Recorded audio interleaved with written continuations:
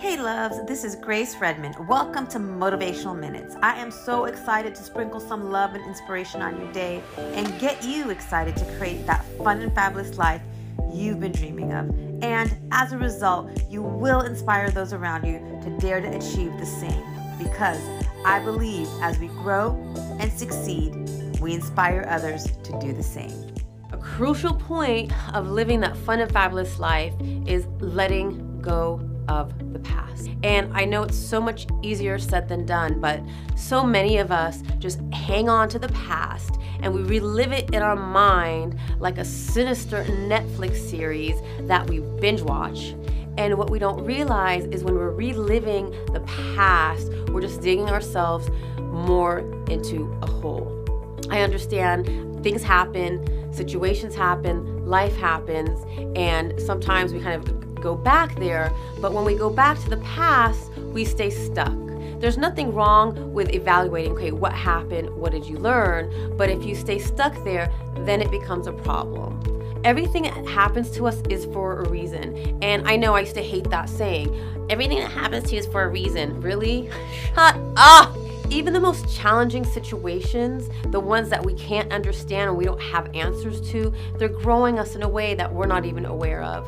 And yes, there are going to be times in life that really fucked up things happen and we have no answers for them. And that's when faith comes in. We just have to know that there is a bigger purpose. When we hold on to the past, it just takes away our power, it drains us, and it ages us. You don't want to age. So let go. What you don't realize is that we're all doing the best we can. We all are. It's like we're all children, on the playground of life. And would you punish a toddler for scribbling all over the wall with his or her crayons? No, you wouldn't, because you understand that the toddler doesn't know any better. So it's like us. We don't know what we don't know until we know it. So here are 3 steps to help you let go of the past. So step 1 to letting go is acceptance. Accept the past, accept the situations that have been holding you back. Because once you accept it, the past doesn't have the power on you like it used to.